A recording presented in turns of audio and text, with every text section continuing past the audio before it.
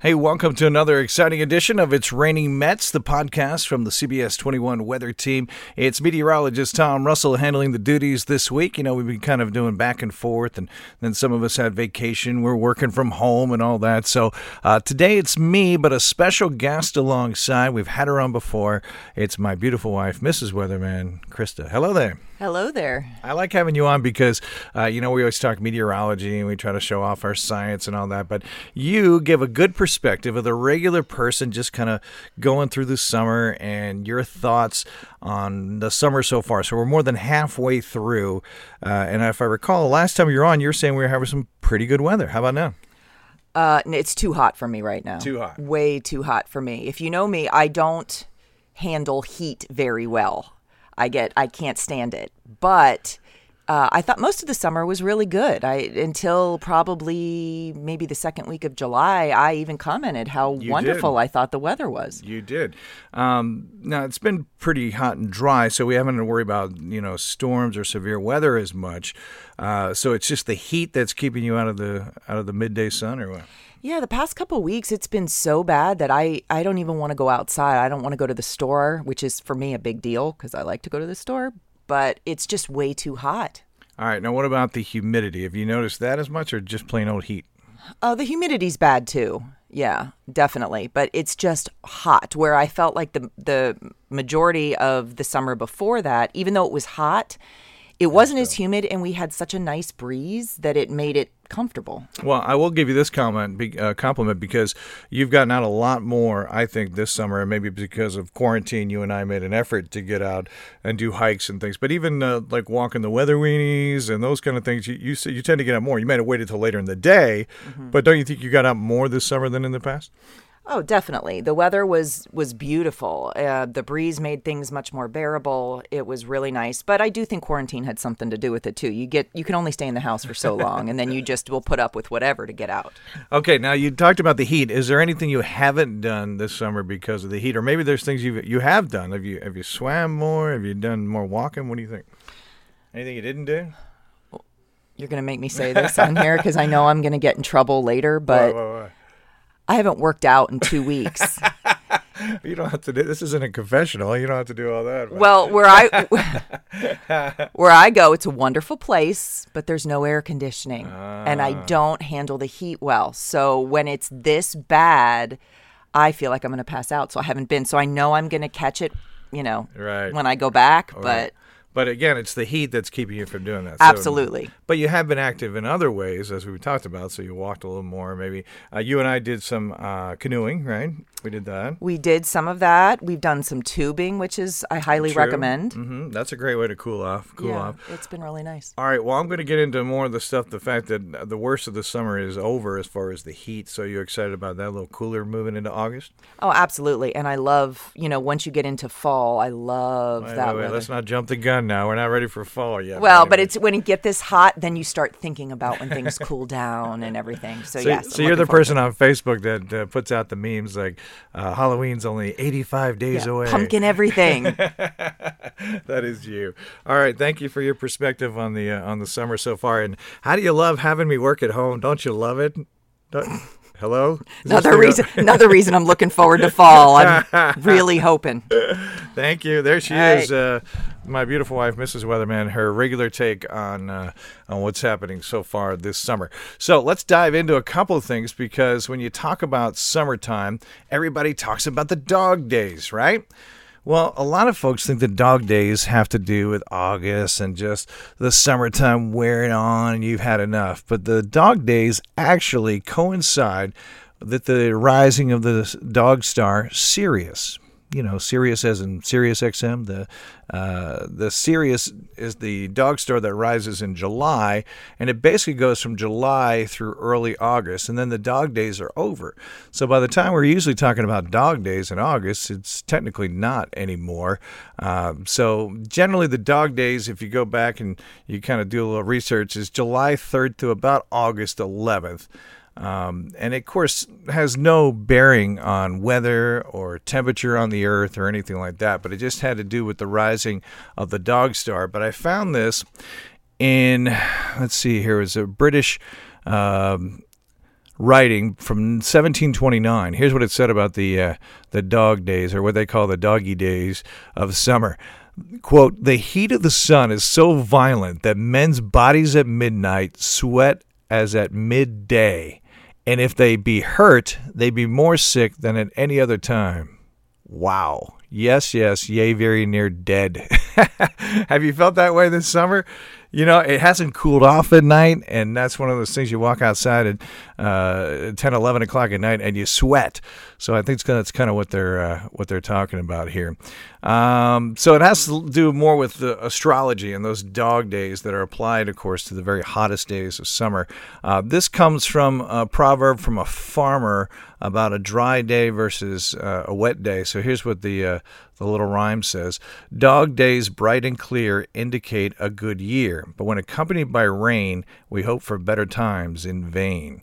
So we've actually had, I would say, bright and clear mostly through our dog days. So as we record this here and going into August, we're still technically in the dog days, but quickly coming out of them. Again, it has to do with the constellation Sirius, or the rising of the dog star, and that's Sirius, as in Sirius XM. So getting into the dog days and starting to come out of the dog days now. So let's talk about our July and put that into perspective. Hottest July on record. So we break the record from 1999. And it was a hot month. How about this? 22 of our 31 days were 90 degrees or above. And if you remember, we had that one Sunday just a couple of weeks ago where we reached 100. That's really rare. We haven't done that since 2012. So that's a really rare occurrence. And then the other days, we had 22 of 31, 90 degrees or above. And then we had a couple other days that were 89. So it was extremely, extremely hot. So when you average the highs and the lows together, we're over 82 degrees. The previous record was 81.8. So yeah, hottest July on a record. You just lived through history. But again, we hadn't broken that since 1999. But the other thing to remember is July 2019 was also a very hot July. Now here's what jumps out at me. So hottest July on record, but no individual day records. So every day that went by, as hot as they were, even though they were 97, 98 degrees, they didn't break that day's record. And it didn't happen all month. That's pretty incredible to be that hot. Even the 100 day, the record was 101. So it's pretty impressive that we put it together a month-long string that hot and not one daily record. Very impressive. Very impressive. Now, the other side of July was very dry, too. So not only hot, but very, very dry. And we hate to see that because then you start talking about the potential for some drought. So we're talking about our hurricane that's coming up the coast as we record this. This is Isaias. It's so hard to pronounce. It's been a fun thing in the weather community to try to talk about Isaias. Anyway, coming up the coast and perhaps bringing some rain or helping to spread some rain northward as we go up along the east coast. But very active tropical season so far. We up to the I name, the eighth name in the list. Now, some of these things, if you've been listening to me, I'm a little questionable about whether they should be named. We had one that was strictly post-tropical, meaning it was origin way north and kind of had a cold core center. So for a tropical system, you have to have a warm core. So a couple of these named storms, 2, maybe 3 of them were questionable. But nonetheless, a very active season. We knew we had a lot of hot ocean and Gulf water to work with, especially along the East Coast. And, of course, that's where we've seen the development in the Gulf of Mexico near the coast, along the eastern seaboard as well. So we continue to see an active pattern as we move on towards fall. Now, this can be a good thing because we talked about the fact that July was too dry, and oftentimes it takes an old tropical system to bring in that much-needed rain and help make up our deficit that we may be dealing with. So this is usually what we count on. What we don't want is flooding and too much rain and the bad weather that may go with it. So we usually count on a tropical system that gives us a chance to break that drought, start to bring in a little bit better weather. So we're kind of in that right now. So I see a whole pattern change here as we move on into August. We're not going to be under that big ridge or that dome of high pressure, we call it, that's been giving us those hot, steamy days of July. So as the dog days wind down, then we'll get a little more normal temperatures. I think we're going to stay above average precipitation-wise as we head through August. I don't know about your lawn. My lawn has turned brown, so now we get a chance to recover a little bit as we head through August. So we brought up the D word. I hate mentioning that, but I was looking at the drought monitor. There is a Pennsylvania drought monitor that you can actually check out on the web. So just type out PA drought monitor, it'll come up. And if you look at the map with me, so kind of picture that in your head right now, the eastern side of the state is okay. They've had a good bit of rain. If you think about how our systems came through, the ones we did have in July, they would really be invigorated once they got past, say, the Susquehanna. So especially as you got into Schuylkill, Berks, even Lancaster County and Chester County, that's where rainfall has been a little more plentiful. So if you look at the drought monitor map and you kind of imagine the Susquehanna as the dividing line, the eastern side of the state has been okay as far as precipitation goes. But west of the Susquehanna, that's where we start to see abnormally dry. That's kind of the lower end of the scale. And then we get into what's called moderate drought, and that includes parts of Mifflin, Juniata, I think a little bit of Snyder County, Union County. So there are areas in our viewing area that are what we call moderate drought. So we're not, the next thing on the list is severe. So we're not quite there yet. But if we were to continue on this very dry pattern, then we'd be headed there. So we're just in the first stages of, again, what we call moderate drought. But we know from talking to local farmers and maybe just around your house, it's been abnormally dry.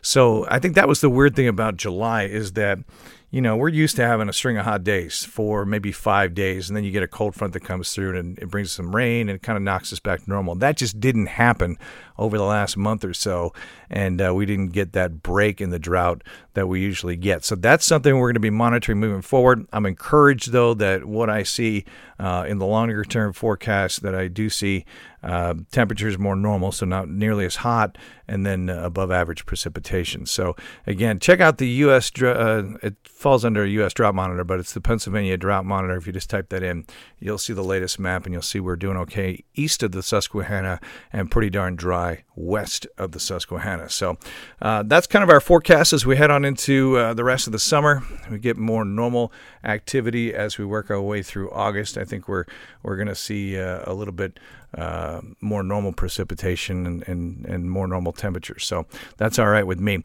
Again, I do think we have a lot more activity as far as hurricane season goes. Now, as the season grows along, these have formed a little closer to home. But now with Isaias and a couple of these other storms, we'll start to see them form out towards Africa, coming off Africa as a potential wave, and then working their way into storm or hurricane status. So that's kind of where we look now. We've had those ones along the Gulf early in the season, and now we'll look out into the Atlantic for ones that persist and move across the Atlantic. So look for more activity as far as the tropics go. That's going to be interesting. So the thing I always like to remind folks about this time of year is flood insurance. As we get back into a little more rainy pattern, it's a good idea to know that, if there's an active system, and you have to check with your insurance company. If there's an active system out there, they will not write you a new policy. So in other words, if a storm's coming up the coast and you want to, oh my goodness, I got to go get flood insurance, they will not write that until that storm has passed. So they're very aware of active storms and people trying to get protection at the last minute. So flood insurance is a separate thing from your regular homeowner's insurance. We always try to remind folks of that. Even wind is different. It really depends on your policy. So if you think you're covered, don't assume that, and make sure you check into separate flood insurance. And not just if you're in a flood zone. I can tell you from experience that we've had floods that,